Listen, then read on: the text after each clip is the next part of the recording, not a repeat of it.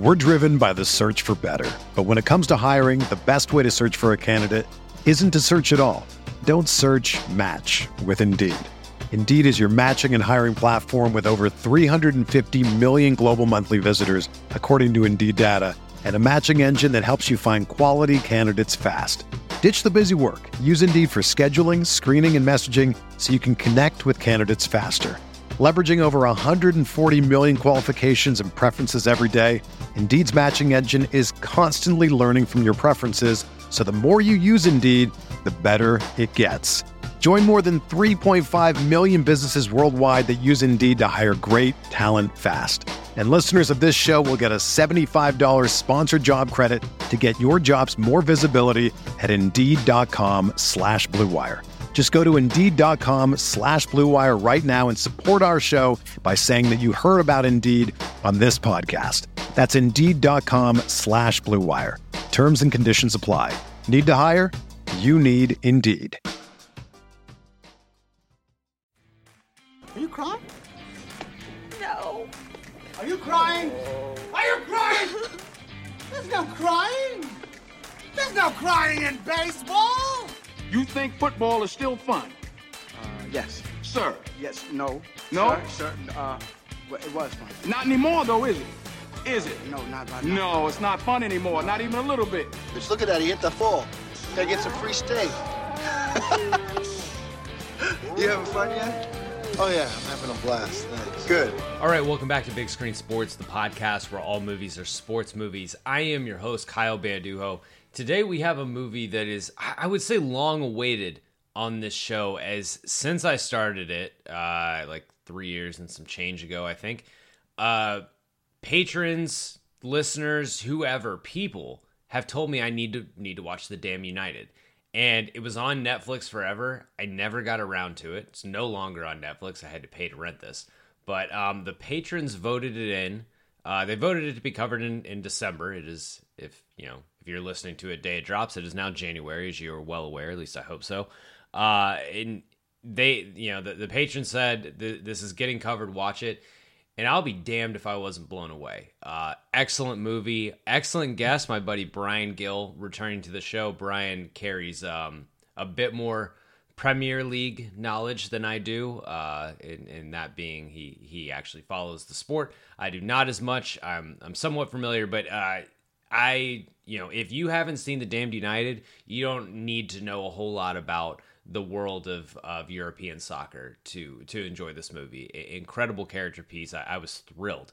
Before we get into it, I want to shout out, we have a new patron, Ethan Lavery, and he might be getting another shout out next week when he messages me and says, hey, you pronounced my last name wrong, because that's my thing. So Ethan Lavery, I'm not sure, but big thanks to Ethan. Definitely hit me up with that name pronunciation, but appreciate you supporting the show.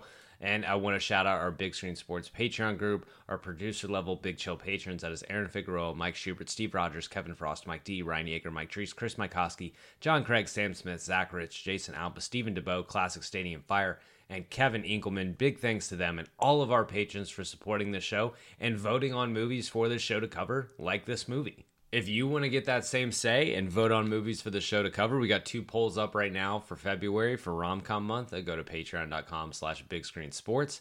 And with that, let's talk The Damned United with Brian Gill. You lot may all be internationals and have won all the domestic honours there are to win under Don Revie. But as far as I'm concerned, the first thing you can do for me is to chuck all your medals and all your caps and all your pots and all your pans into the biggest flipping dustbin you can find. Because you've never won any of them fairly. You've done it all by bloomin' cheating. All right, returning to Big Screen Sports, one of my favorite guests, one of my oldest guests. He is the co-host of the Mad About Movies podcast and Spread the Floor, Brian Gill. Brian, what's going on, man? Hey, man. Thanks for having me back. Thanks for calling me old. Appreciate it. Of course. I'm oldest in terms of has been on the show. It can be both. It's fine. It's all good. Yeah. I turned 40 in a few weeks, and I'm really feeling that right now. So it's all good. It's all good. Anytime I have, I've had Jeff Pearlman on a few times, and he's always mentioned like how much older he is than me. So he's got a decade on you, I think, at least. So. He does. Perlman's great. Yeah. The great Jeff Perlman. Before we dive into this movie, that I will say is one of the coolest things about doing the show is the few times that I haven't seen something and watched it for the first time and loved it. Before we dive into that, Brian, tell the folks where they can find you, what you're up to at Mad About Movies, what you're up to at Spread the Floor. Yeah, Mad About Movies been around. We were celebrating our 10th anniversary later, I guess the very beginning of February. I've literally been in it longer than anyone besides Bill Simmons. Yeah, I think we were the second podcast. It's true. It's been fun to kind of look back and think like, gosh, we were seriously been doing this for 10 years. But yeah, once we do a weekly pod. The biggest movie usually in theaters or on streamers, and then we do a few other little fun things throughout the year, and then we have a Patreon like everybody else. We're everybody else make that paper, and yeah, we do a throwback episode in that, usually something that's celebrating something that's relevant, a 5-year, a 25-year, a 50-year anniversary, something like that, and we do a retrospective series too, and that is going to be a lot of fun this year. Last year. We did Denzel Washington retrospective, so we went through every single movie that he did over his career and broke them down in every like 5 or 6 years. This year, the retrospective series is going to be on disaster movies, meaning movies that were like huge flops or bankrupted a studio. Some of them are disaster movies. Disaster movies. But like, I really wanted to do like the movies that killed a studio, like that kind of bad financial bet or had like major off-screen issues and things like that. So, for example, we're talking like Battlefield Earth, John Carter, those type of movies. Yeah. So Battlefield Earth, we actually did a review on that during the early stages of COVID, when we were all naive to how this was going to go. 2 weeks and back to work. Yeah. Yeah, exactly. We did bad movies. That was our whole thing when there were no movies in theaters. We did terrible movies. So we've done a Battlefield Earth episode. John Carter's one that's in the mix for later in the year. But like Cutthroat Island and Geely and Heaven's Gate, which is like one of the most infamous, like weird stuff's happening behind the scenes. Cleopatra, things like that. And I think it's gonna just kind of dig into like what the crap happened with these movies and the after effects of them coming out and stuff. So I think it's gonna be fun. It's gonna be a good Love time. that. Yeah, because if you listened to last week's episode, which was in real time recorded like an hour and a half ago, Caroline said the phrase, "It was the worst thing I've ever seen. Highly recommend." So kind of movies like that. Nice. And what's going on at Spread the Floor? Just basketball talk, man. That's I really love doing that show. It's fun. I love talking basketball with Tobin. I know he's been on this show. He has since last time. The fun thing about Tobin came on when we did Jackass a couple months back, as voted on by the Patreon group. And I have an audio file that he sent me, his local audio. So I have an audio file in my Big Screen Sports folder that just says Tobin Jackass. That always makes me giggle when I see it. Yes, it fits in perfectly. Yeah. Me and Tobin, we talk basketball every week. We try to be, try to find the happy medium between. It was real cool when that happened last night in the NBA and like the deep nerd crap that a lot of podcasts kind of turn into. And we never talk about the MVP. That's our other bit. We're never going to talk about the MVP race because it's exhausting when it's like 10 games into an 82 game season and every podcast is who is the current MVP of the league. I hate it. It drives me crazy. So we try to avoid that kind of stuff. But just try to have some fun while also being like relatively intelligent about basketball, hopefully. Love that move. Everyone go check out the shows. Make sure you're getting on the Mad About Movies VIP feed. Well worth it. 10 years, man. So 2013 was y'all's first Oscars? Yeah, it was. Uh-huh. Was that a good year? I can't remember. Yeah, that was a great year. Argo, Django. Yes, we did Argo on the show. Argo. Did we not? Yep. Yeah. Uh-huh. Boom. Yeah. That year rules. But today, speaking of Patreon groups, the Patreon group for Big Screen Sports, the beloved Big Screen Sports supporters who have no name. You guys have the Man Fam. We have no name here. Since I started the show, I have been told multiple times, like, hey, you need to see Damned United. Damned United. Gotta cover Damned United. And then it got nominated for the monthly Patreon poll, where patrons can nominate some movies. It goes in a poll, and then the winner gets covered. Damn United wins. And I'm like, okay, it's finally time to see this movie. Like, I don't watch a ton of soccer. Like, I get it. I wish like hell I could get into the Premier League, especially after watching this. But I got a lot of other things going on. It's hard to wrap my head around. Sure. Love Ted Lasso. Love soccer content. I heard it's good. I saw the cast. Love a lot of people in this movie. I think Tom Hooper's made some really good movies. His last is could probably go in your. He's made some really good movies and one great movie. Is what you're trying to say. Release the butthole cut of Cats. And I will say that, man, I missed out on not watching this years ago, because tonight we're talking about The Damned United, the 2009 biographical soccer drama, the story of the controversial Brian Clough's is how they pronounce it a lot in the movie. Yeah, I read it as Clough. Sure. Clough. Yeah. 44-day reign as the coach of the English football club Leeds United starred the great Michael Sheen, the great Timothy Spall, and Cole Meany. 92% on Rotten Tomatoes.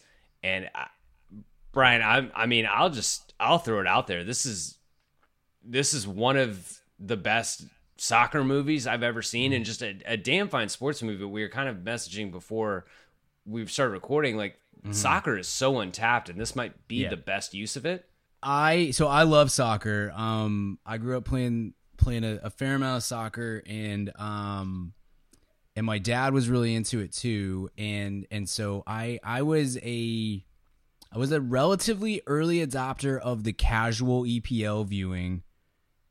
And then I just kind of like, I'm super into the NBA, and that takes up most of my time, including like my parenting and work life and all that kind of stuff. But when World Cup came along, gosh, I'm so into this. I love this. It's so great. 2014 is when I really started. The 2014 World Cup, I had such a blast with it. I was like, all right, I'm finally going to do it. I'm going to pick an EPL team. I'm going to get all in on this thing.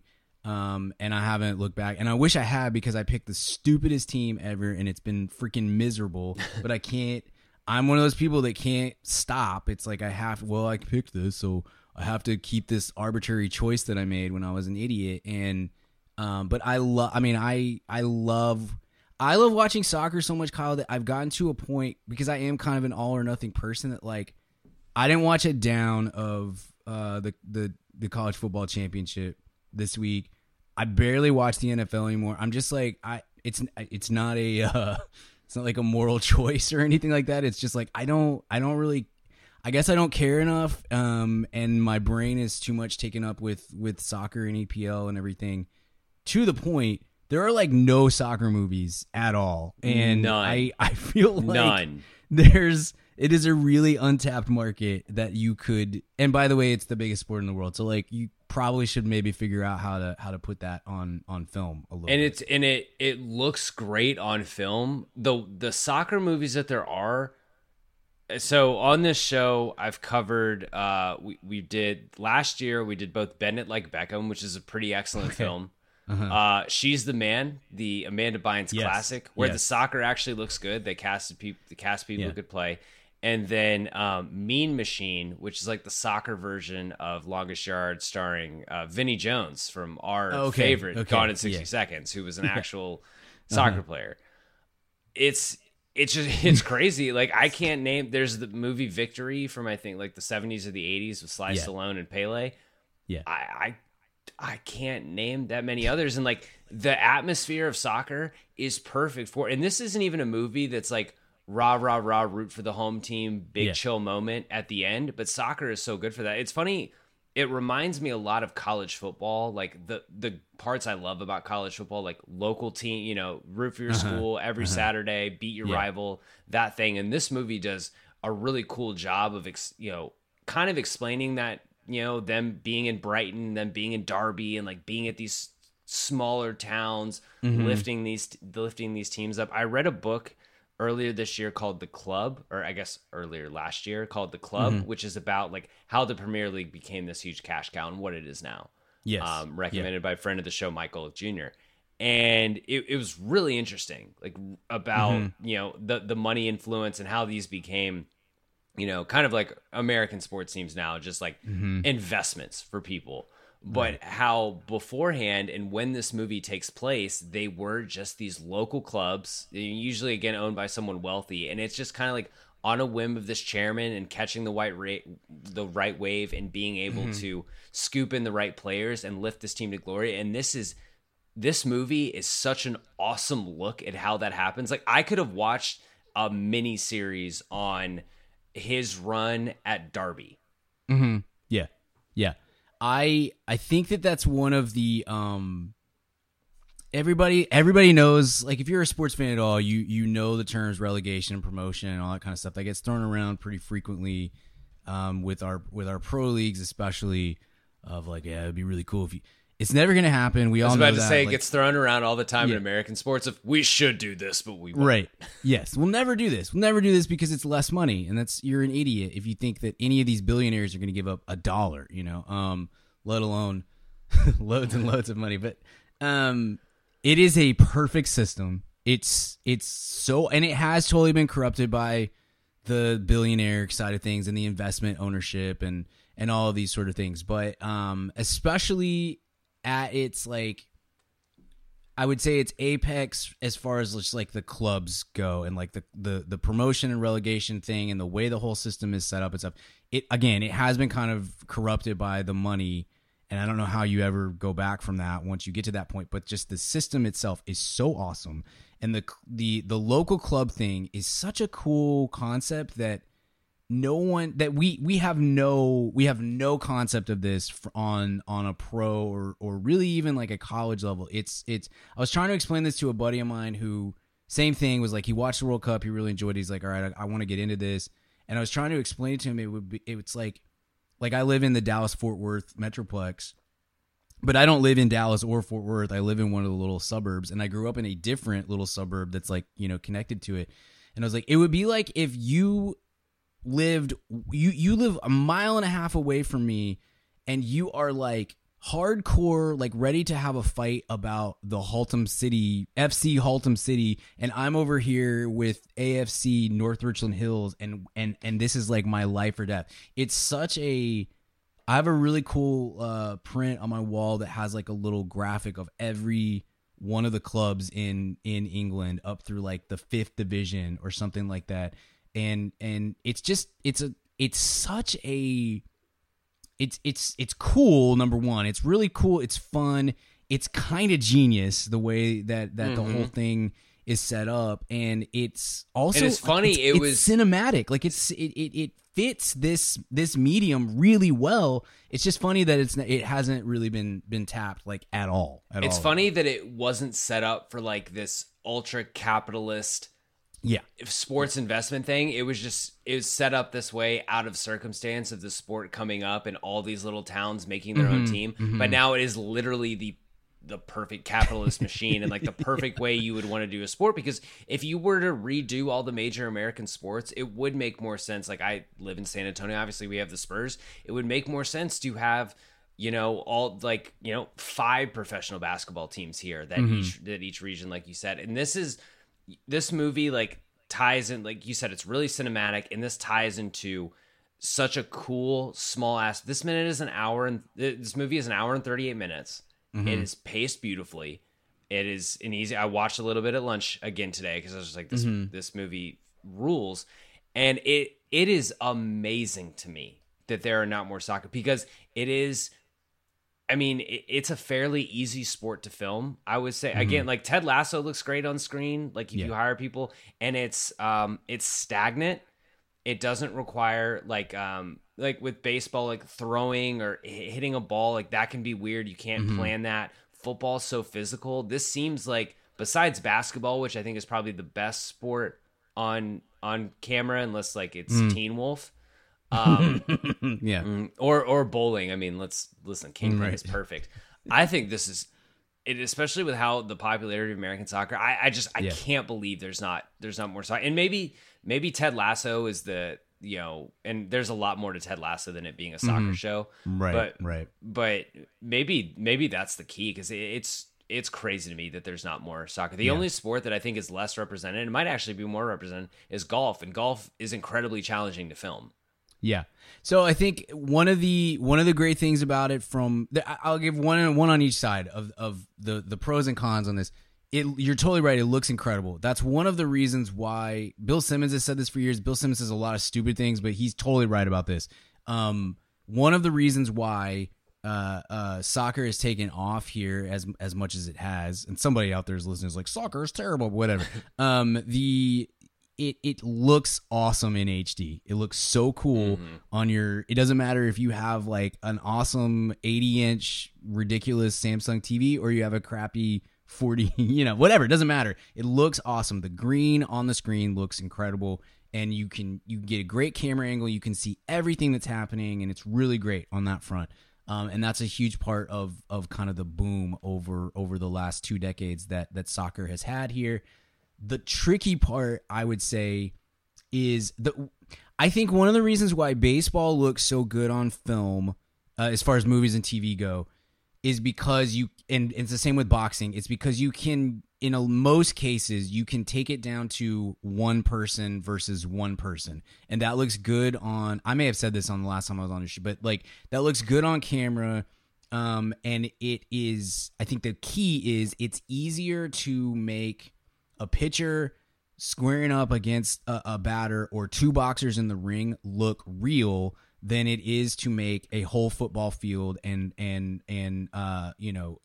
12 players or whatever look real, or 5-on-5 on a basketball court look real, and I think probably the same applies to soccer. You could probably do it a little bit better with soccer because soccer is so much about the build up. It's football is 10 seconds of action break, 10 seconds of action break. Basketball is the hardest because it's just constantly.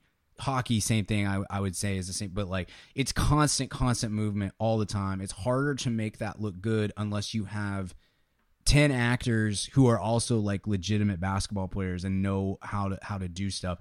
Soccer is more about small action that then leads to a burst of energy with a big action and that kind of thing. So like it could be easier to pick up on. It's something that needs to be done more of, and I think surely we're going to see more of it with World Cup coming in 2026 and Ted Lasso and all these sort of things. I would imagine that this is something that I imagine we're not the only ones who are talking right now of like we got to figure out how to make a soccer movie or a soccer TV show or whatever. But I do get that like to make it look real is more difficult than it might be for boxing or baseball or some of the other maybe most of the other sports. I don't know.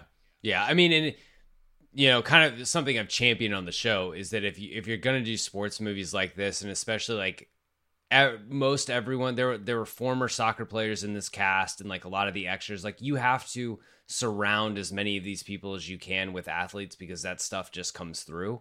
Like I look at a movie like Coach Carter is a great example of how to do basketball. Is they pick some act like Rob Brown was a strong actor, but with a basketball background, he'd been in Finding Forrester and stuff like that. And then the young Channing Tatum, but Channing Tatum's a really good athlete. Right. Between Coach Carter, he's good in She's the Man and stuff like that. And then they picked a lot of guys who could hoop. And totally that stuff helps. But I just think with the popularity of the sport and then like getting into this movie, Hall of Fame All-Star starter or bench warmer for you? This is I would put it as it's not Hall of Fame. It's certainly not bench warmer. It's a starter. I think it probably helps that there's so few soccer movies, and so there's nothing to compare it to. Yeah. I don't have another soccer movie that's like this. So I would encourage you to watch Victory. It's very cheesy, but it's a blast. And I enjoyed that movie a lot. But yeah, there's not a lot to compare it to, so it gets a boost on that front. It handles the world really, really, really well, and that's something that like I love about Ted Lasso. Same kind of thing is that show and the people behind it are smart enough to recognize that like these guys probably aren't great soccer players, so Yeah. we don't need to focus so much on the soccer. It's going to be more about their lives and their interactions and all this stuff. But we need to make sure. This is what I was worried about Ted Lasso coming in, and then within 2 episodes, I was like, no, they've totally got it. We need to make sure that we have like real knowledge and respect for the world that it's operating in, and not just like dumb American is in soccer or whatever. Like, so this is the same thing. It's like minimal soccer stuff, like actual on pitch soccer stuff. It's all And, quick like, cuts, yes, lots of goals, quick cuts. Yeah, some 100%. what looks like archive footage, things like that. Yes, yeah, absolutely, and get out of that stuff as much as you can. But like, we need to if you're going to tell this story, you have to be able to be willing to kind of get in the weeds and talk about relegation and promotion and the different levels of soccer in English soccer and in the football league, and like talk about like the League Cup without stopping down to explain what the League Cup is and all this kind of stuff. So I think it gets all of that stuff really gets it right, gets it really well done. And it is well acted. It's pretty. So yeah, like, I think it's a solid starter. This is a good sports movie. It's not great, but it's a good sports movie to me. Yeah. This might be a recency bias thing, and just generally that I am soft with grades, but I think I would give this an all-star, like, just because of how pleasantly surprised, like how fresh it felt to me. I think just because of soccer, just because like over the course of doing this show, I've watched a lot of sports movies that don't do exactly what you just said, give credit to the world around it. Like, I feel, and I'm glad to hear you say that, because like, again, I know enough about, a decent amount about the Premier League and stuff like that with the book I read and just general knowledge. But like, it's good to hear you say that they took special effort, because to me, it felt like they took effort to understand the world and have an understanding of how things work. Exactly. Like that felt good to me. And then like on the Sheen performance, I thought about doing a deeper dive into Brian Clough and who he is, and watching interviews and things like that. And I decided against it. Cause like I'm watching the character that this man is portraying. And yes, he's doing an imitation. And I think on this show before, I've kind of complained about, and I think you have too, that, how often Best Actor goes to someone who's just impersonating a person. Looks like we might be headed for that, this year. Although this is someone who has decided to make this person themselves in all forms and fashions. But he didn't need to die in a toilet. I think personally, that was too far, Austin Butler eat peanut butter, jelly, and bacon sandwiches. Coward. But this, like, it just seems like, I mean, Michael Sheen is nails in most everything he does. Like, that guy is a chameleon. I love Michael. Where are you at on Michael Sheen? I love Michael Sheen. This is the hard thing. This is the hard part for me.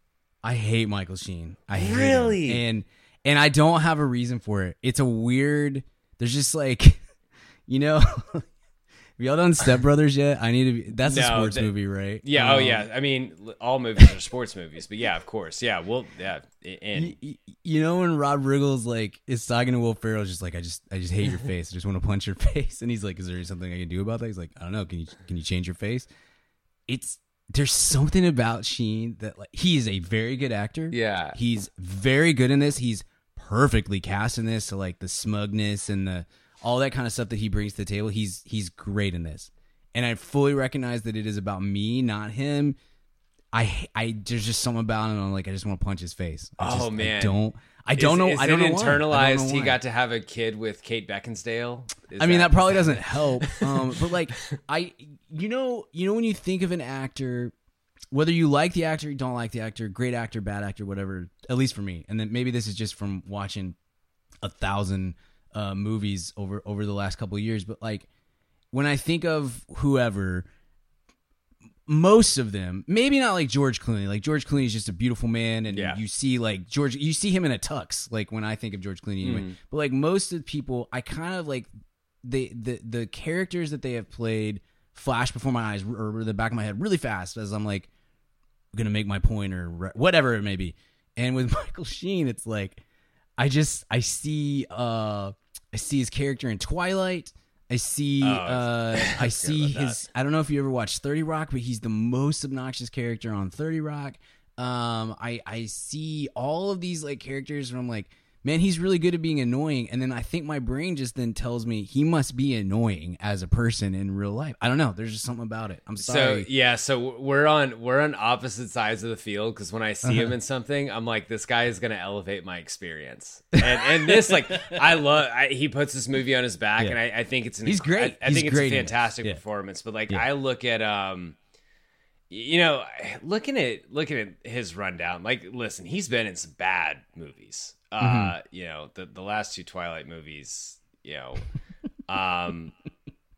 like, people are indifferent on Tron Legacy. I kind of like it as an experience. I don't think it's a perfect movie, but he's got an interesting like mid character part in that. Yeah. Tron Coaster opening in April, by the way. At Disney World. Bump, man. Frost Nixon is fantastic. Great in Frost Nixon. Love Frost Nixon. I'm actually into Underworld. Okay.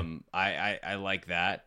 But in this movie, I was enthralled by him.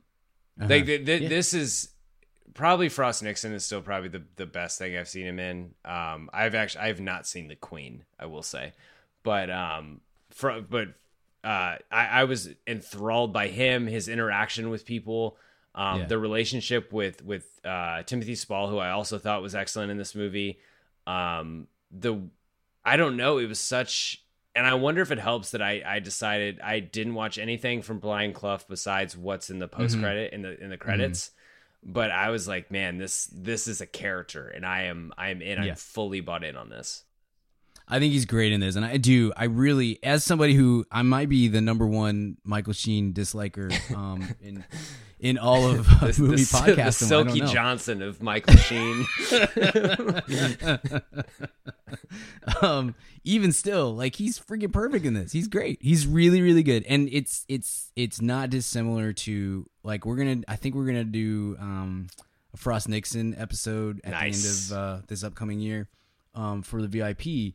He's incredible in that movie, and part of it is because David Frost was kind of annoying, and so like he's very good at sort of embodying these characters, and it's just, I don't know, it's just something about every time I see a movie in which he pops up, it's like I have to sell myself on it. It's like my initial reaction is just like, ugh, oh, this guy. And then after a while, I'm like, no, he's very good. I don't know why I dislike him. I feel really bad about it, to be honest. But it helps that this character is not unlikable, but he is certainly someone who rubs people the wrong way. For sure. Brian Clough can't read a room for shit. Yeah, like, there is for sure. Yeah. I need to shout out Michael Sheen in 7 Days of Hell, or 7 Days in Hell. It's the Andy Samberg and Kit Harington tennis spoof, a sports movie. I need to cover that. The IMDb trivia is not really a rich text. The film has been criticized by the Clough family, as they state it was not a true story of events, which is like, fine, it's a movie, whatever. There's only one casting thing, according to published reports. Kenneth Branagh was considered for the role of Don Revie. Okay. It could have been interesting, but I like Cole Meany in that role. I think Cole Meany's great in that role, and he looks like like the guy. And like Cole Meany, Cole Meany looks like a guy who would coach a dirty soccer team. Oh, for sure. Like, he just kind of had that edge to him.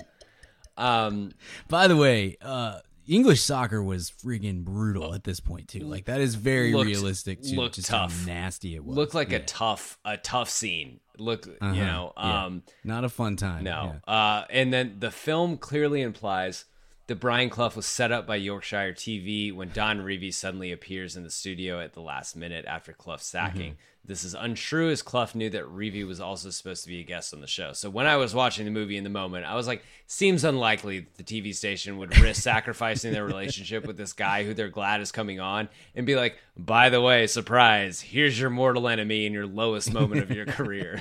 React. Yeah. Yeah, it's very that reporter in Atlanta with Trey Young situation. Yeah. So it was a strange setup. Yeah. That reeks of moviedom. Yeah. for sure. Oh yeah, makes sense for cinema. Let's take a quick ad break and then we'll get back with 3 Up.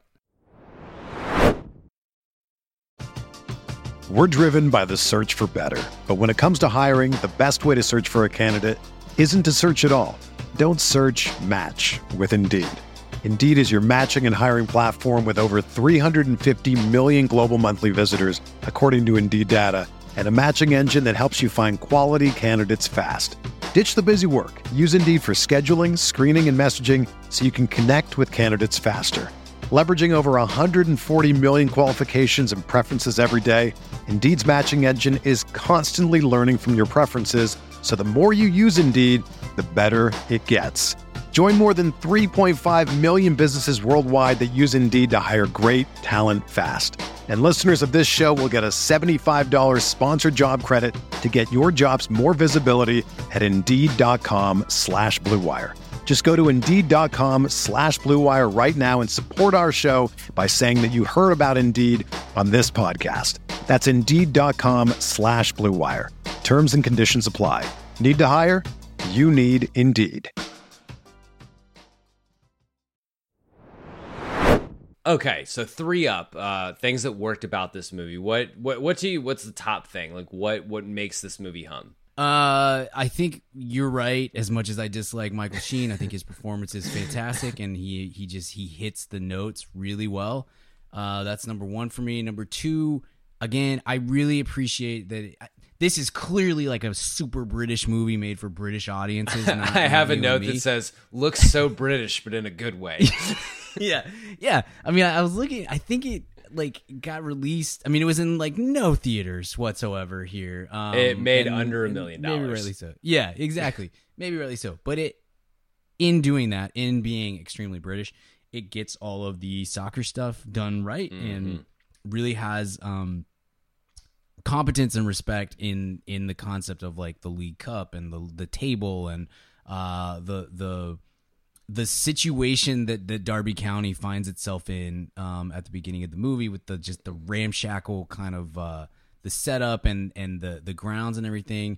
It's fun that it opens with them talking with him on the phone with the chairman, being excited about playing Leeds, knowing that they're just going to get obliterated because it's going to generate funds. And that is a very, even to this day, that is a very that's exactly what happens. That's exactly what happens. There are these clubs that when they get a certain link through FA Cup or League Cup or whatever are just we know we're not going to win this thing. It'd be cool if we could make some freaking money off of it, by the time, because this can keep us going for years off of this. That still is a thing today. So love that stuff. I think that gets it really well. And man, I love the super duper British cast that this thing has. Top tier super duper British cast. Yeah. Were you in Harry Potter? Awesome. We need you for this thing. So I dig that. I think it's super fun. So good. So your Michael Sheen thing is like the reverse Stephen A. Smith meme that you're like, Skip, I despise Michael Sheen. I can't stand Michael Sheen. When I see Michael Sheen on screen, I want to puke.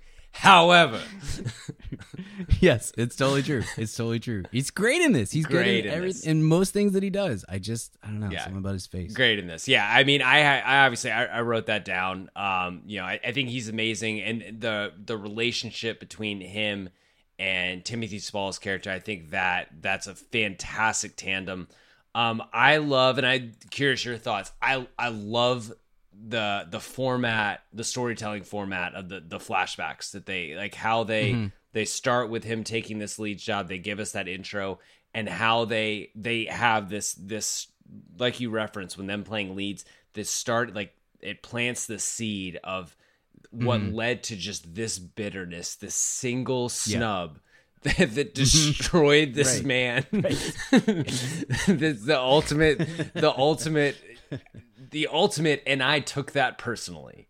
Yes. Yeah, that's I remember when I saw this for the first time and I wasn't following EPL. I certainly didn't know, the history of Leeds United and Derby. and had never heard of this person. And I like read the synopsis, and I'm like, what are we going? I mean, it's 44 days. Like, what are we getting into here? Like, is he just, how does this happen? Is he, And then watching the movie, I just think that there's a real. It feels like there'd be a real likelihood that instead of doing it the way that they did it with the flashbacks and the sort of small moments that take place over the course of those years, to build this like kind of rivalry that's really a one-sided rivalry. It could have just so easily been like, we're gonna spend. All right, we got 95 minutes. We're gonna spend 65, 70. On those 44 days where he's just being an a-hole for the whole time and like just making a fool of himself. And that's not a fun movie to watch. No. I don't know. It might be accurate, but that doesn't mean that it's something that is going to be enjoyable in any way. And so, first time around, I was like, man, that was a really cool way to do this thing and to tell this story in a way that makes it feel livelier and certainly more interesting than just here's a list here's a list of all the slights that we had to endure with this guy over the course of a month and a half, Yeah, and it's so interesting how they plant the seed of this grievance, and then they show all these moments of, kind of like you mentioned, of this, how it's influencing this man's life, which then just leads to this blow up with his right-hand man right before he takes the lead job. And I thought it was so effective. Like you said, it really just a one-man rivalry. It is this man in his head being rivalry, like letting this all consume him. Yes. And who hasn't had that? I mean, like, just, for sure. It's usually, I don't know, I would say it's less likely to be somebody that you actually have like a professional, like long-term professional quote unquote relationship with, but like, who hasn't had like an internal rivalry with somebody that cut you off in traffic, or that you play pickup ball with and you're just like, I freaking hate this guy, or whatever it is, that's a very human thing. And to have it come out on national television like that is such a, like, that's kind of terrifying in a way. Like, that's kind of like a nightmare scenario. Really, a lot of it is like, I now see, except if it was you and I, it would be like a nightmare. And it's like, I now see the error of my ways, that I got carried away. And Brian Clough is like, you know what? I will tell national TV that I am irritated over a snubbed handshake from 6 years ago. Yeah, absolutely. I mean, I think this probably will come up later, so maybe I'm jumping the gun, but like when Revy is just like, no, I would never do that, because he literally, like, it doesn't register with him at all in the moment. And so he hasn't thought about walking past Brian Clough. Yeah. In the 30 seconds, like 30 seconds after he did it, it was already out of his mind. He didn't come up once. Didn't even register. It's the scene, and not to jump ahead to bed, but when he calls him in the middle of the night, and it's just like the bittermost thing. And Don Revy just literally, like, Thanos is him. Like, who is this? Like, I don't even know who you are. Like, it's literally the thing he did. You took everything from me. I don't know who you are. Right. And also, like, kind of offers him a little bit of grace in that situation. It just says, you're drunk, you need to get off the phone, basically. Yeah. Like, it's the movie's point is, there's a lot of stuff that it's a movie, whatever, and then the real life, I think, he comes out well ahead of Revy in the grand scheme of things. But I think that it was it's a little bit important for the movie for Revy. I guess what I'm saying is, for that final scene to work, you need this moment here, I think, or it's at least like a nice pointer scene of Revy just kind of letting him off the hook, because for him, he doesn't matter. And that just builds the one-sidedness of this issue that's going to blow up at the end of the movie. So I kind of like that. I like that. I didn't really notice that first time around. I don't remember noticing it anyway. But second, this watching, I was like, that's kind of a low-key important little moment for him to just be like, just look, dude, you're not even I'm occupying, clearly I have rent-free space in your head, but like I barely even know who you are. Yeah. Like, it doesn't register. It's important for us, even though this is our main character, and because of that, and because the good things we've seen from him, we're conditioned to maybe inherently root for this person. It is important to get to that final point and being like, Don Revy, well, maybe having run a dirty soccer team at one point, like, is not the villain here. Is not the one in the wrong. For sure. Yeah. Do you have a strikeout, like a worst aspect of this movie? I found it. I didn't think there were many aspects. They cast Michael Sheen, but other than I'm just kidding. I'm kidding. Sheen's so good in this. No, this is one of the rare movies that maybe could have been a little bit longer. Which I was rarely say at this point. I was gonna ask you. There are movies that I will finish and say, like, man, I would have liked to have seen a little more. I rarely say, oh, this was just too short. Especially like you know this, especially when you're watching movies all the time to do a podcast. Like, sometimes it helps when something's a little short. Yeah. But I did find myself thinking, I would have liked to have seen more flashbacks, more something. That being said, I thought it was paced really effectively. Sure. Yeah. But, no, for sure. I think some of that may too just be, I really love this sport, and this particular iteration of this sport, like English soccer, is so much fun to me and interesting, and we get so little of content on that. So that's probably a little bit of it. Yeah, I mean, I don't have a big criticism of the movie as much as just like it's nice to. I mean, I've seen so many movies lately where I'm just like, can we please? This is fine, but can we?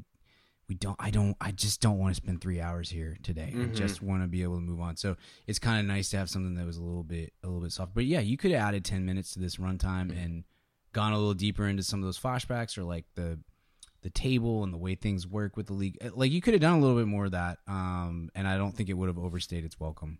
Do you think we saw what made him a good coach other than results? Because that's one thing I was kind of thinking of, and I was like, not knowing the story with Leeds at all, I was like, are we ever going to get a moment where he shows that he's got some brilliance in the tank, and like we see that Peter Taylor can identify talent and gets them what they need, and he's able to, I guess, just like spend the chairman's money and argue with him, and like that's a strength in some way, but it seems like he had to have been a good manager for them, like to pull a team up from the bottom of the second tier to the top league tier 1 champions or whatever it is. And I don't think we ever get a moment where it's like, oh yeah, this guy is good. We hear actually from the Leeds players what that like brief glimpse of when they're like, Don Revy has has our tactical sheets, and he has the scout team playing like this and things like that, and we're like, oh wow, so he's not just like a dirty coach, like this man is a savant. Right. And we don't really get that from Brian Clough, and that's just one thing that I was kind of disappointed with. Yeah, that's true. I hadn't really thought about that, but it kind of all boils down to Peter Taylor finding guys and this sort of like general notion that that his teams are going to play pretty football, are going to play the beautiful game, not what most of English soccer was at that time. And to be honest with you, I don't know the history well enough. I'm far from a soccer expert or anything. I don't know the history well enough to be able to tell you like here's what they were doing to kind of answer that question in my own head. So you're right. And maybe the flip side of that is like, what do you do? What do you say or show in 3 minutes, let's say, of screen time that exemplifies that shows you like what you're right, like with Revy of like he scouted players, like he actually had he's wow, what crazy, he scouted things. Like now we're getting scouting reports for like little league teams and stuff, but like so but like I don't know how you put that on film, but maybe you just have a little more narrative of addressing like, this is how we're building to our moments. This is the shot we're looking for. This is the kind of football we're going to play, beyond just it's going to look good and it's not going to be dirty. I don't know how you do that, but you're right. There is something to that. It's like, we know that he's a great soccer coach because they win games, and that's kind of it. We don't really have a lot to back up. Yeah.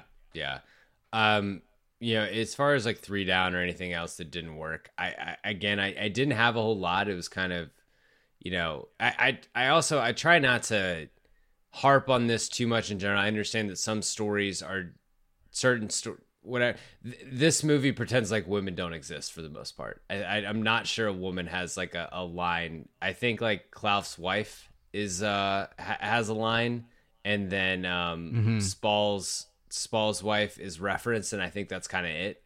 That was I kind of like, I found that interesting, but again, like it's such a brief movie. There, maybe deleted scenes or whatever. And then other than that, is any piece of grass in England in the 1970s not muddy? No, it's an ugly game, man. Like ugly. Oh goodness. The you go back and watch like the laundry in England must have been Lord. destroyed. It really is an ugly game. You should, maybe you have. We talked about Vinnie Jones a lot. It's just like a recurring thing when I come on the show. You go back, just YouTube his like quote unquote highlights from when he was a player. It's ugly, man. It's like every single player is Bill Lambier or something. I mean, it is awful. It is awful to watch, and the fields look terrible, and it's not a pretty sport at this time of the sport in England. It is funny. It's just like, well, there's a mud pit. Cool. All right. Yeah. It's like every time they showed it, it's muddy. Yeah. It's pouring down rain. Yeah. It's like guy getting stretchered off, covered in mud. Yeah. And blood. Yeah. Yeah. Yeah. Tough scene. Okay. Speaking of scene, go through best scene. I'm going to kind of run down some of the ones that I found, that I found were, my favorites. You let me know if I missed any of your favorites. I thought the introduction to Brian Clough was very effective. Like him and his kids driving down, he goes and does the TV interview first, and then meets with the guys from Leeds. And his one pitch is that he'll be so good that no one will talk about Don Revie anymore. I think it tells you a ton about the character. Yeah, it's a great sequence. Great way to introduce a character. And yeah, just give you everything you need to know about him. We're a minute and a half into the movie, and you're like, "Yep, I got this guy pegged. I know what he's about." Yeah, and then on the same thing of knowing everything about him, when Darby plays Leeds, because you get the first time you get the lead up to him wanting everything to be perfect. He's cleaning parts of the stadium himself. He's setting up the wine for his post-game drink with Don Revie. And then the initial snub is just crawling at him the whole time. He's taking mental notes of every dive, every dirty play, every slight. And it's like, okay, you can see this filthy, it's like Inception. It's like in Inception, they talk about like this idea could come to define him for his whole life. And like he's being incepted by Don Revie of just like, have a life full of hate in that. So I thought that was that was great. Yeah, I think that rules for sure. Yeah, that's great. The bedside hospital conversation, this kind of jumps quite a bit, but between Pete and Clough, after Pete has I guess a heart attack watching Clough deal with reporters, and it's finally them. It's having the first of two conversations where Pete is essentially saying like, you are letting this rivalry destroy your life and ignore things in front of you. And then the resignations thing, when they turn in their resignations and he's expecting the board to turn on the chairman, and instead they fire them or they accept the reservations. It's like the "what are you gonna do? Stab me" meme. Yeah. Yes.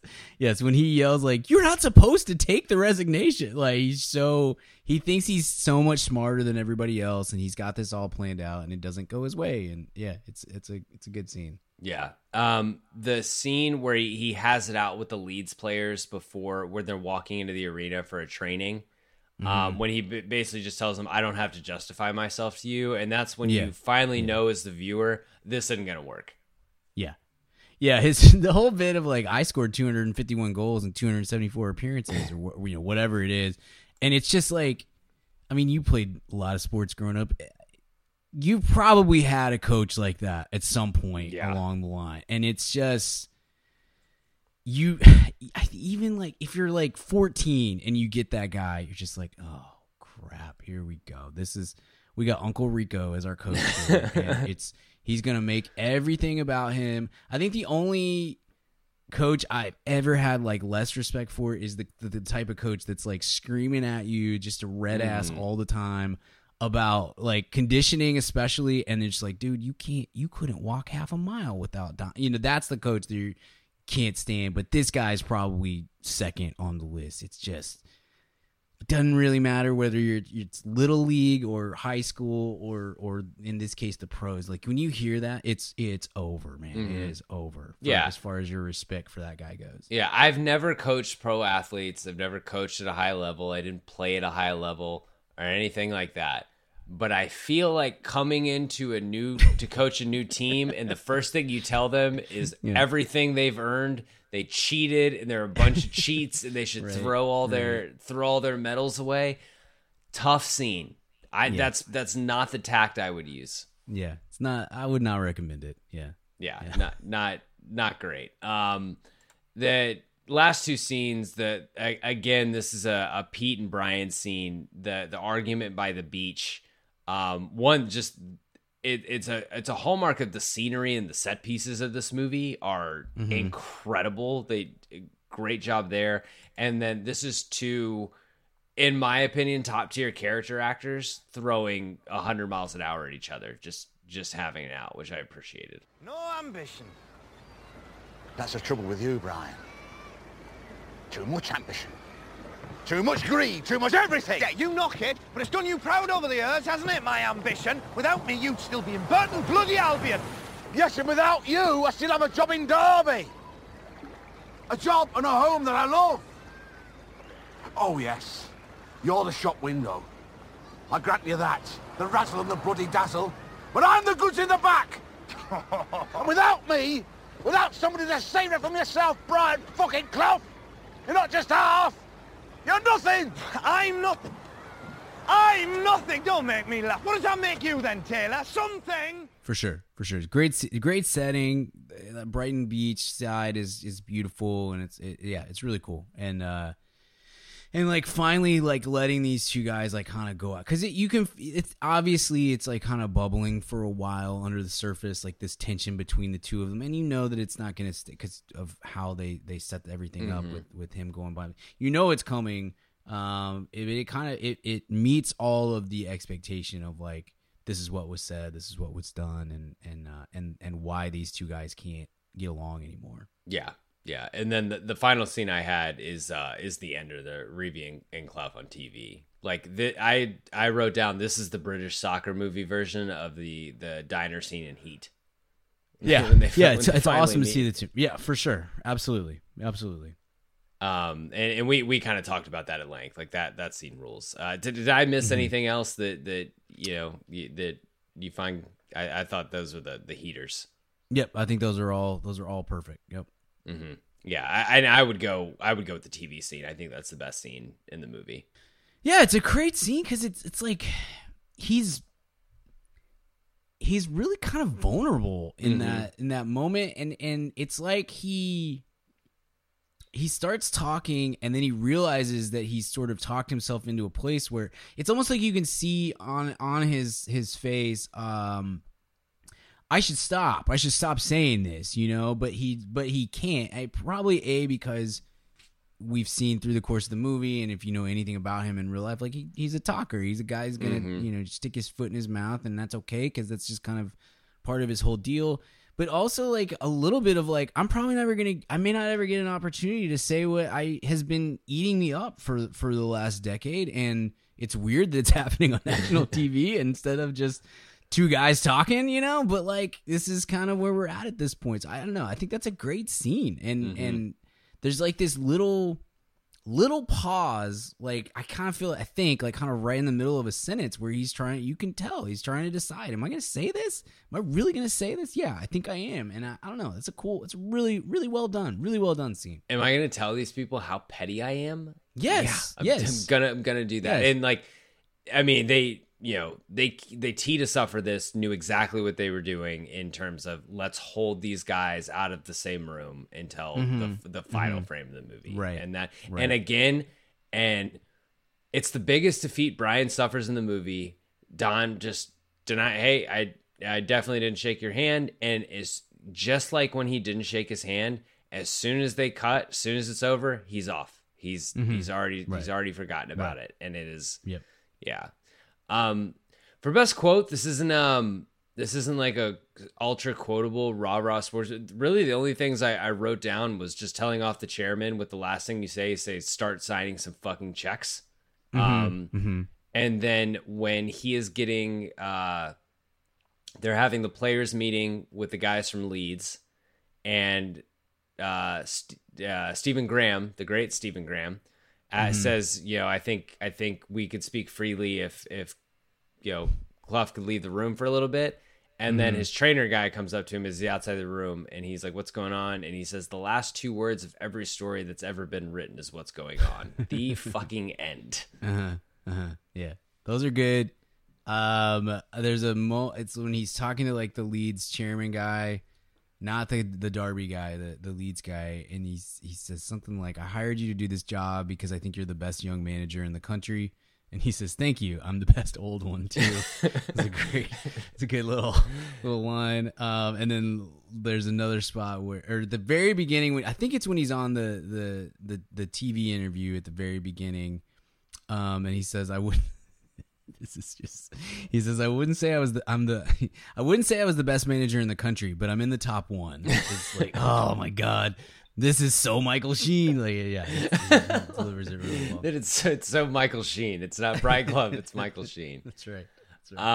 Most athletic moment. Haven't done a lot of actual sports movies lately, so this is. I mean, but this is one again, kind of like you said, it's not a ton of soccer action. Like, there's some cool goals. I don't think there's a standout athletic moment in this movie.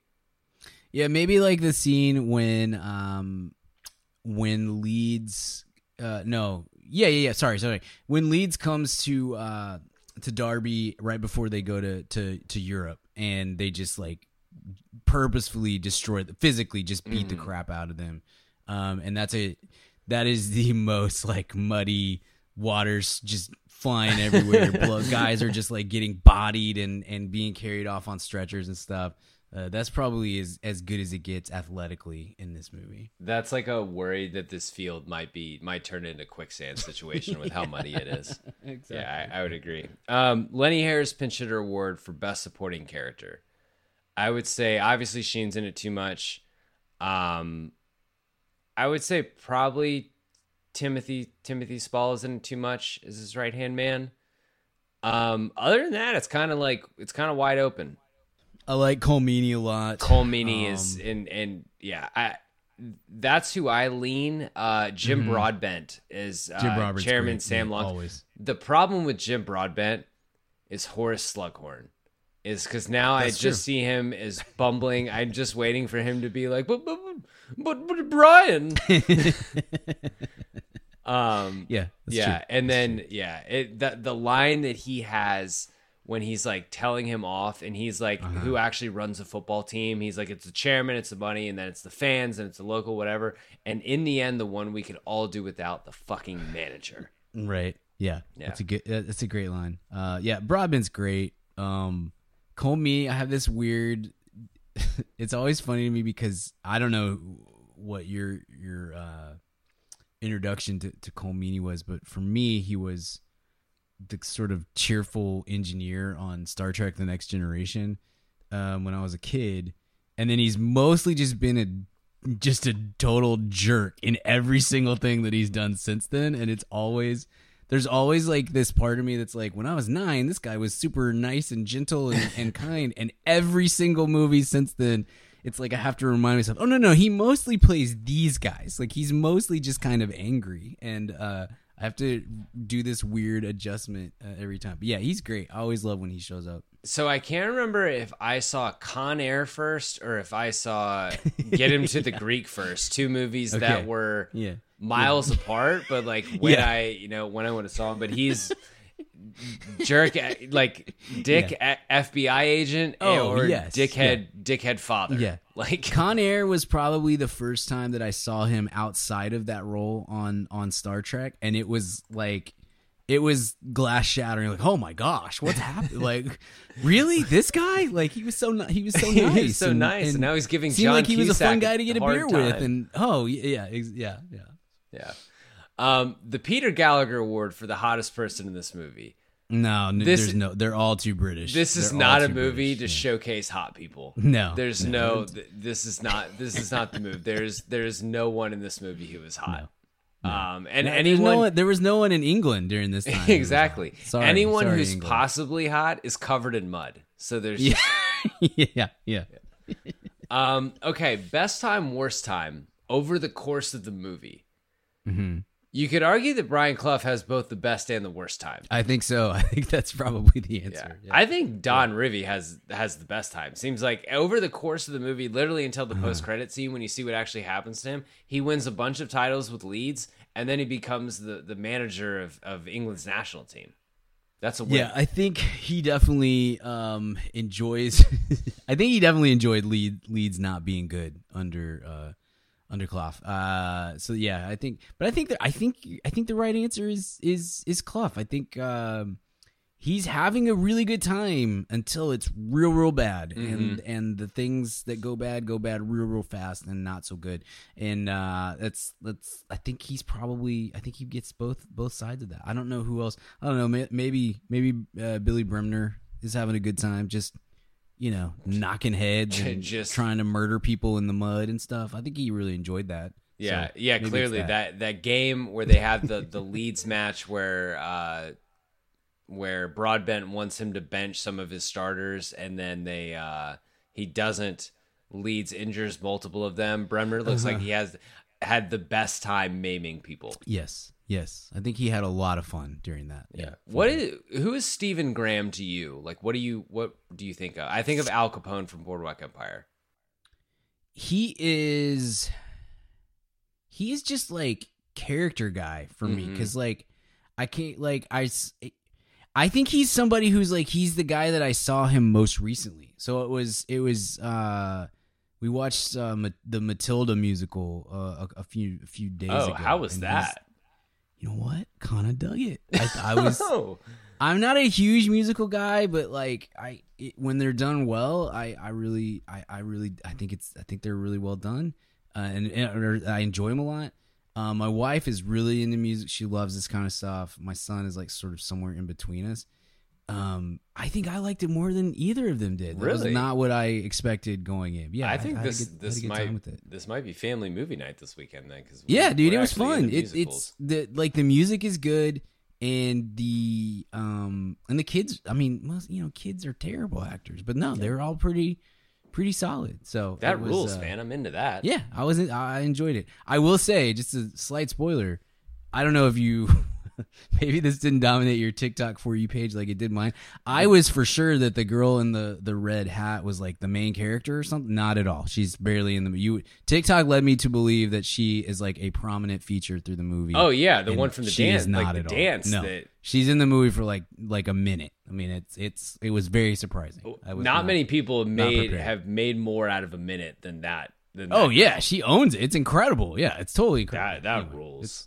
Wow, yeah, it's kind of fun, man. How about that? Okay, this is a recent category ad.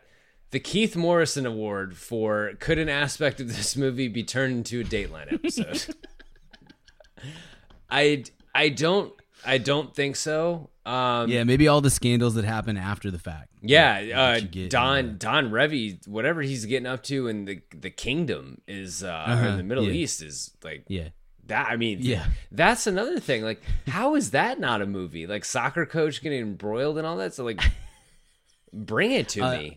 I mean, I think the reason is because soccer is a very corrupt sport, and so like if you're gonna get into it because like even Brian Clough, like the last decade of his the last few years of his career, it was the same thing. Like he also was a potentially corrupt person and was doing some shady stuff. I don't think it was the same as Revy with like the Middle East and whatnot, but there was some. If you go and look at his Wikipedia, it's like it basically ends with spent the last decade of his career fighting off the the charges of corruption and doing shady fraud and shady stuff. So it's like it's pretty prevalent in FIFA and UEFA and every other aspect of soccer. You either die a hero, live long enough to see yourself become the villain. Yeah. Or you get real rich from dirty money in Qatar. Or I was about to say, or you get paid off by a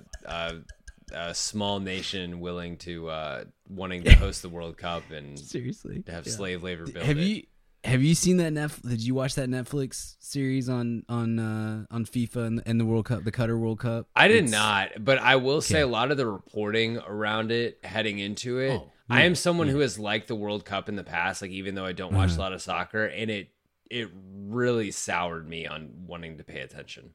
Yeah, it's a hard thing. You have to just kind of like enjoy the sport and not anything else. That's like the actual gameplay of the sport. And not anything else. I mean, listen, I watch Major League Baseball, a sport that just loves to shoot itself and like step on rakes. Yeah. Major League Baseball is the Eric Andre meme of like shooting himself and like why would they do this? There's almost nothing that is clean, you know. I mean, let's just be real. Like it's NFL is you're just anyway. Don't to get into it, but the Netflix special, or it's not special. It's like a little series. It's too long. It's 2 episodes too long. It should have just been like a nice 2-hour movie documentary instead of a docuseries. But it's pretty good stuff, man. There's a lot in there that will probably make you insane. But it's good information as well. I'm sold. I'm in. Last few categories here. Roster moves. Which character would you replace with Air Bud in this movie? I always forget about this. I mean, I think the one that's the most fun is to replace Stephen Graham, Billy Bremner, and just let him just wreck shop. Like, Air Bud just start crushing skulls, and I think that would be fun. He goes dark for this one. I think having Air Bud be Don Revy, because at the end Brian Clough is getting upset at Air Bud not shaking his hand, and Air Bud's just barking with subtitles of "No, I shook your hand." Yeah. Okay, that works too. I like it. Since implementing this category, I've discovered that swapping out characters with Air Bud works with a lot of characters in most movies, and it's almost always funny. I just want to see him get really go full soccer goon. I think that would be really funny. Air Bud, the dirty soccer player. It's a good bit.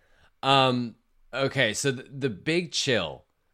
This movie being more of a character study, I don't think gives you a Big Chill moment. And I don't think it's trying. And I mean, you correct me if I'm wrong. I don't think it's trying for one.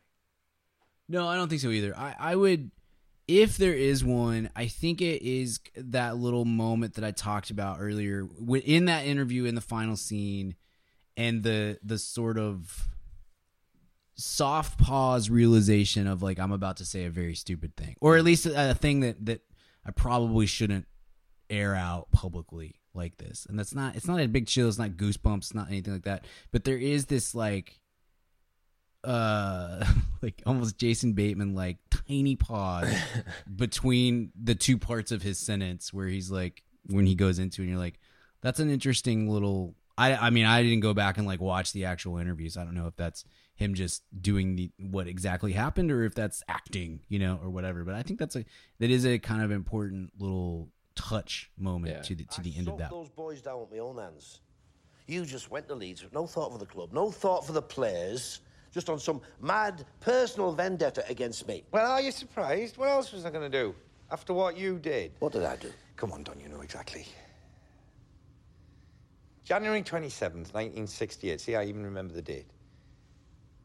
You came to Derby County, third round of the FA Cup, and you refused to shake my hand. Never. No, matter of principle, I always shake the other manager's hand. No, you shook Peter Taylor's hand. And my trainer, Jimmy Gordon. I probably didn't see you. No, you saw me, Don, but considered me beneath you. look down on me and dismiss me just like you did every other club and every other manager in the country. Never would I knowingly refuse to shake your colleague's hand. No. But you're right. It's not exactly, you want to have a catch or any of these things that we typically look for in a sports movie. Yeah, there's no goal in this one that is like, right. Because we're not overly invested in any of these teams winning. This is a character study, sure, and it's fine. This movie didn't need a big chill moment. Mm-hmm. Final category before, more, restore, prequel, sequel, or remake. Obviously, like, this movie's recent, like a remake isn't on the table. I think this is all just kind of like to come full circle, just what we talked about, just like more soccer movies. If you wanted to do a sequel about Don Revie's dealings in the Middle East, like, sure, fire it up. It's just more like this content. At least you can make good movies out of this content. I don't know. This was on Netflix for a long time. I hope this made someone money. It's so good to not make someone money. Yeah, I think you're totally right. More soccer content would be awesome. I would like more to maybe be a little specific as far as it relates to this. Everything that happens with Nottingham Forest after this is fascinating, and that is who Clough and Taylor go to after this. And like I love soccer. I love English soccer. I love the EPL and all this sort of stuff. The downside of it, because of the it's because of the money and the people that have bought into this. You have so little chance of something like Nottingham Forest happening again or Derby County happening again. At this point, it's almost an impossibility, to the point that, like, one of the reasons why I'm an Everton fan, which I do not recommend. It is very stupid. and one of the reasons that I chose them is because in the history of first tier soccer, they've never been relegated. And so I'm like, I'm safe. Like, they're going to be part of this. Because at the time when I pick my team especially, it's like, if they get relegated, I will literally not be able to watch their games. Like, it will be impossible to do so. Now it's not, because of ESPN Plus. If you're rooting for a team that gets relegated, you can watch every single game, every single match on ESPN Plus the next year. I know I'm rambling, but like, my point is, I picked a team that is just outside the big six of Manchester City, Manchester United, Chelsea, Tottenham, Arsenal, and Liverpool. It's just like, just on the other side of that, we have zero chance of ever winning anything. Like, short of, like, they're up for sale sort of right now, and sort of getting a huge influx of gross, dirty Saudi money. Yeah, it's like there's almost no chance. That's what I learned from that book, is that with this, and I think one, like, oddly, kind of the benefit to American sports is, like, if you're a team and you land one of these owners that is like a Russian oligarch or a Saudi billionaire, or just someone who's like, I want to win, brother. Yes, they can make that. They can make that happen. Versus in American in mainstream American sports, there are very few owners who, like, the salary, NBA and NFL are kind of different. Like this, I fully believe that if there was no salary cap in the NFL, the Cowboys would be awesome. Especially the older Jerry Jones gets. The closer he gets to death, the more money he'd be willing to spend to win a couple of Super Bowls. Yeah, but like baseball is the most disappointing thing in the world, because there are like three owners who are like, hey, listen, brother, bring me those free agents, and the rest of them are like, oh, but my money, right. Whereas soccer, at least, like, is like, there are a lot of people trying to win, but like you said, it makes it very difficult, because that's one of the cool things that, like, the film almost glosses over. It's like you watch that montage of Derby going up the tier 2 standings and then getting into the Premier League, tier 1 at the time, getting their ass blown out, and then eventually winning, and it's like, what? Right. Like, how it's is so it, cool. like, what an incredible story that we spent 5 minutes on. Yes. And it is almost impossible to do that. Like, Leicester City won the EPL I think like 2015, 2016, one of those, it doesn't matter, something in there. And that was a huge deal at the time. It was like, holy crap, this really is happening. And it seems, I mean, that was, whatever, 6-7 years ago. It seems impossible now. So all that's to say, I'm sorry, I took us on a no. This is there. But what we're here for. It's in the late, so EPL started in like 92, 94, somewhere in that range, like the actual English Premier League soccer. Before that, it's Tier 1, First Division, Second Division, Third Division, all that sort of stuff. Like that last decade and a half of the league, of the tier system, and then the first decade of EPL before the money got insane. It's a really fascinating portion of because the game is getting better. It's going away from what we saw in this movie, this like hideous, dirty, ugly soccer, and becoming more of a finesse, beautiful game. But at the same time, you have like real opportunity to go up the table and for Nottingham Forest to win back-to-back titles, because like 2 decades later, Nottingham Forest got relegated. Like, not just like they got relegated, like they were like dunzo. They got double relegated. Like, and were not they just came back up this year, I believe, into EPL. It took all this time for them to go. They bottomed out so badly. It takes so long for them to be able to push back forward. So I think that there is, I don't know, maybe it's just me, I think there's a market for like interesting stories about the history of English soccer, maybe Spanish soccer and Italian soccer and French soccer and German soccer and all that stuff too. But like, as more and more people like me go from I really like soccer to I'm actually pretty obsessed with this, and this is the thing I watch more than most of the other sports that I grew up watching and stuff. I think that there's enough of us that would like to, and Netflix has enough money to like throw out a 4-part series on Nottingham Forest in the late 70s, early 80s, or Derby County, or even things like Manchester City is like one of the most dominant team in English soccer right now for the most part. And 2 decades ago they were relegated because they were terrible. They were so bad. And like, let's get more on that. Let's see some of that history. If you want to do it in documentary or docuseries fashion, cool. If you want to do it more movie style, like narrative, cool. That's fine too. Whatever. But I just think that there's more. There's a lot of meat on the bone that just hasn't been plucked off at all at this point. Well, and so many genre movies follow successful formula and repeat. And with soccer, you can take formulas that have been used for other movies, like because like all those formulas, like baseball movies, they've tried like everything, it seems like, and they're, but like with like weirdly, the first thing I thought of when you talking about Nottingham Forest in this incredible rise in these back-to-back titles all the way down to the depths of being double relegated, like that kind of reminds me of Goodfellas or Casino.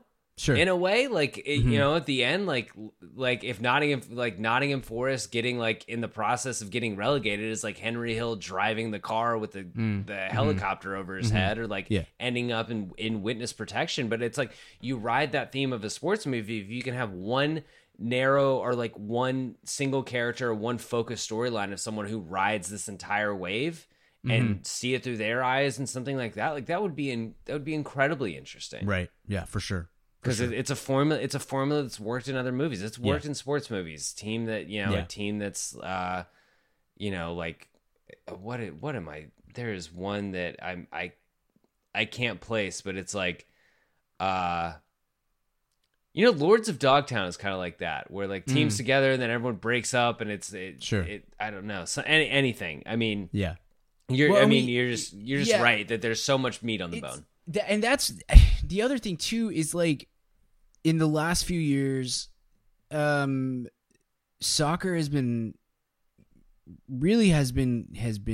shown really well in things like Hard Knocks. Like we have, like Wrexham was a huge hit last year, and there's a Netflix series that's got 2 or 3 seasons, I can't remember, called Sunderland Till I Die, which is incredible television. I mean, just that is like on my need to watch it, like my recommended 40. Like every time I see it, like I'll watch the trailer and listen to them chanting. I'm like, this seems so right up my alley, and I just can't find the time. It's so good, and if you've ever watched Hard Knocks, then you know the beats of what this is going to be.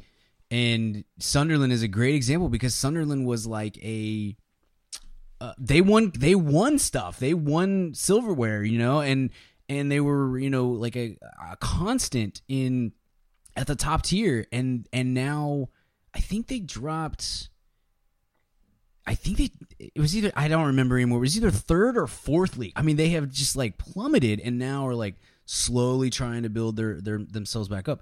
My point being, we've sort of used soccer, and All or Nothing is on Amazon every year with a different team. We've taken the Hard Knocks thing and applied it to soccer with incredible success. It's funny to me that the dramatization, that sports movie, that all these other kind of things that we've seen. You're just exactly what you said. Like, we know the formula for all this stuff. It's not that hard. It's funny to me that hasn't been applied yet to a sport that in a market that I think is pretty daggum big. And I don't know if it's just Hollywood doesn't think that Americans understand or care about soccer, and maybe they're right. I don't know. I'm not the one that is, you're not spending my money to make this kind of stuff. So and you'll definitely have somebody who comments and is like, soccer is not even a good, whatever. But like, so maybe they're right. Maybe they're right. But it seems like, to me, like it's something that would be pretty easy to